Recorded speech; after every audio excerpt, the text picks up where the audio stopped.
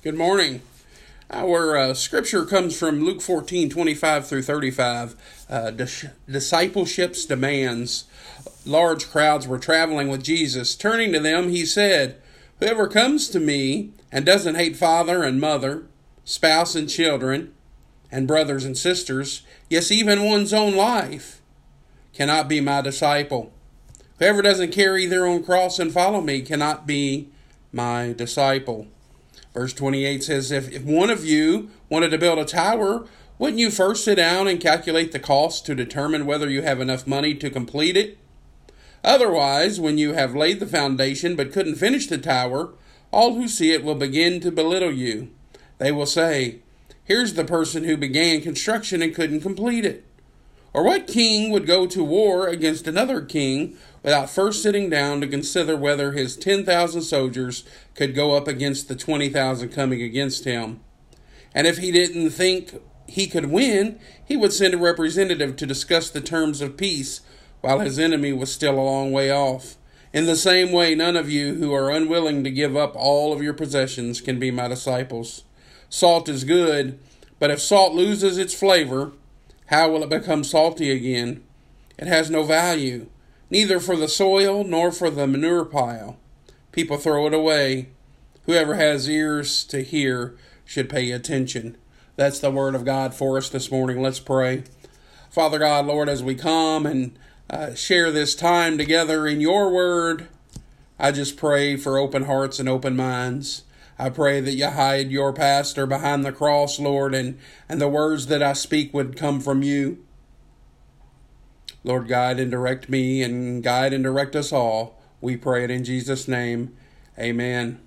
So as I thought about and prayed about this scripture this morning, I couldn't help but remember times with my dad, and we would be working on a project around the house, and I didn't get a chance to do that with him often. My brother was more of the helper when it came to fixing things and building things, and I was more of the had a more sports connection with my dad. But occasionally I would be there to help on building projects, and I couldn't help but remember an old adage that he would say, and I know it's not a my dad original. Probably every dad says it at some point in their lives, but measure twice and cut once. You know, he almost always, no matter what we were doing, he'd cut a piece of wood only to find out that he had gotten the measurement wrong. And he would shake his head, and he would measure it again, and then he would do it a second time, and then he would whisper those words, measure twice, cut once. You see, the idea in doing that is that there's a cost that comes with making the wrong decision on a work project. Most of the time, the more times you make the wrong cut, the more you spend in wasted material. So make sure you know what you're doing. Make sure you count the cost. That's the essence of Christ's message for us here in Luke 14 this morning. He's telling his disciples to count the cost. Be careful in deciding if you're going to get up and follow him. Take a good measurement. Matter of fact, measure it twice before you do. And he's saying that to each one of us here this morning as well. Make sure you know. It's one thing to say you're a follower. Oh, it's another thing entirely to do. And that's why I've titled this morning's message, Measure Twice and Cut Once, but it could have easily been called Job Description. The heading in my Bible above this says Discipleship's Demands. The demands that come from being a disciple of Jesus Christ. And I have 3 headings there in your sermon outline to kind of guide and direct us this morning, a sort of guidepost as we move along. And the first heading there that I've marked and I want us to be aware of from Scripture is that it's Jesus who sets the standard. This isn't the pastor saying it. This isn't just a good thought. These are Jesus' words. The Bible says large crowds were traveling with Jesus.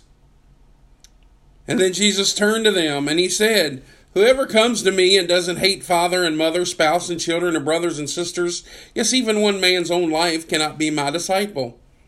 Whoever doesn't carry their own cross and follow me cannot be my disciple." So set the scene here. Jesus is moving throughout the Holy Land, and he's got a large group following him. And he knows among those people that are walking with him, those who are following him, there's some who are not all in. They're not fully committed. And that's when he comes with this directive, and he says, this is the bar, folks. And I'm sure some said, what? If that's the bar, the price is too much to pay. I'm sure some other says, wait a minute, I thought Jesus was all about love. How does this scripture fit into that? Hate your family and hate your life? Where does that fit into this whole message of love? I read an article this week on this topic, and Jeff Robinson, he wrote this. He said, there will be rivals warring for supremacy over the throne of our hearts. But our love for King Jesus must defeat every one of those. Our love for Jesus must even have supremacy over our love for the people in our lives. Oh, church, we're to love everyone. We're to love our family. But my love for anything can't outrank my love and devotion to Jesus Christ. That's what he's saying. This has got to be number one. If anything else is number one, you're not cut out for it. You're not going to be up to the task. Jesus is saying this is a hard challenge. But guess what?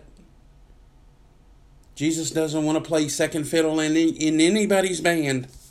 He wants to play the only fiddle in the band. It's not family and then Jesus.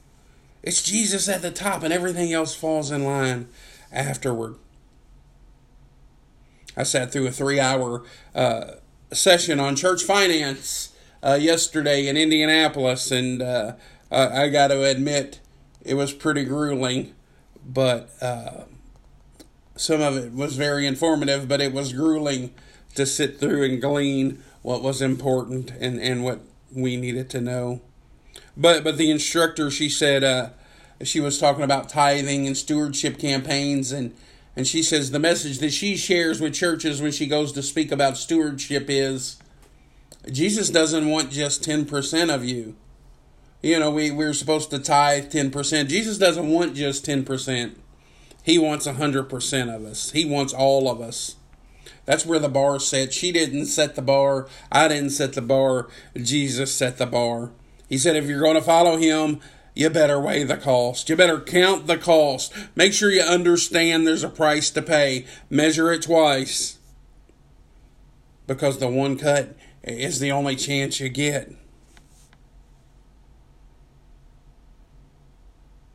And it may be that you have to leave your family. Some people are called to do that. Not everybody is. Have you ever played Follow the Leader? Well, one of the things you have to do in that game and that follow the leader is actually follow. I can't stay where I'm at and follow the leader.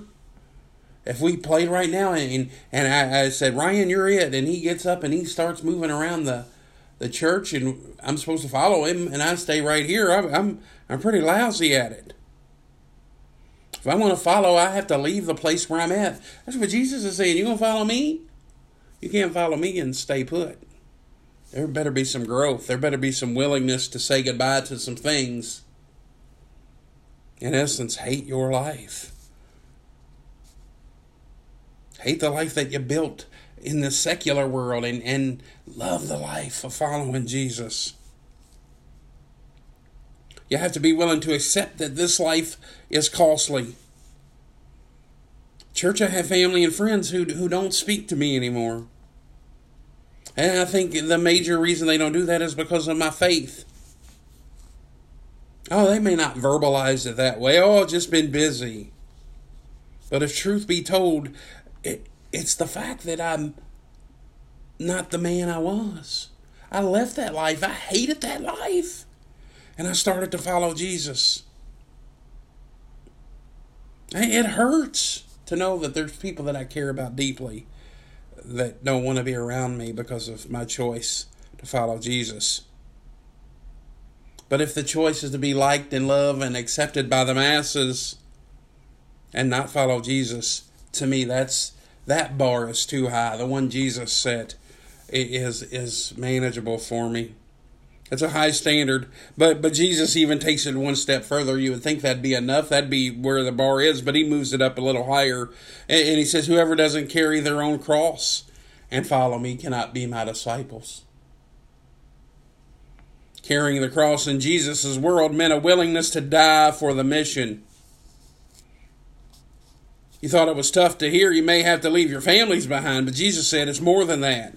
You have to be willing to carry this cross. You have to carry this cross daily. This instrument of death. He doesn't want followers who only want to carry the cross on Sunday mornings or in Bible study.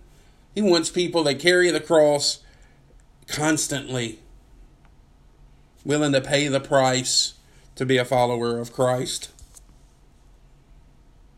And then just to make sure everybody understands and there's no gray area or misinterpretation of what he's saying, this is going to be a hard choice to follow him.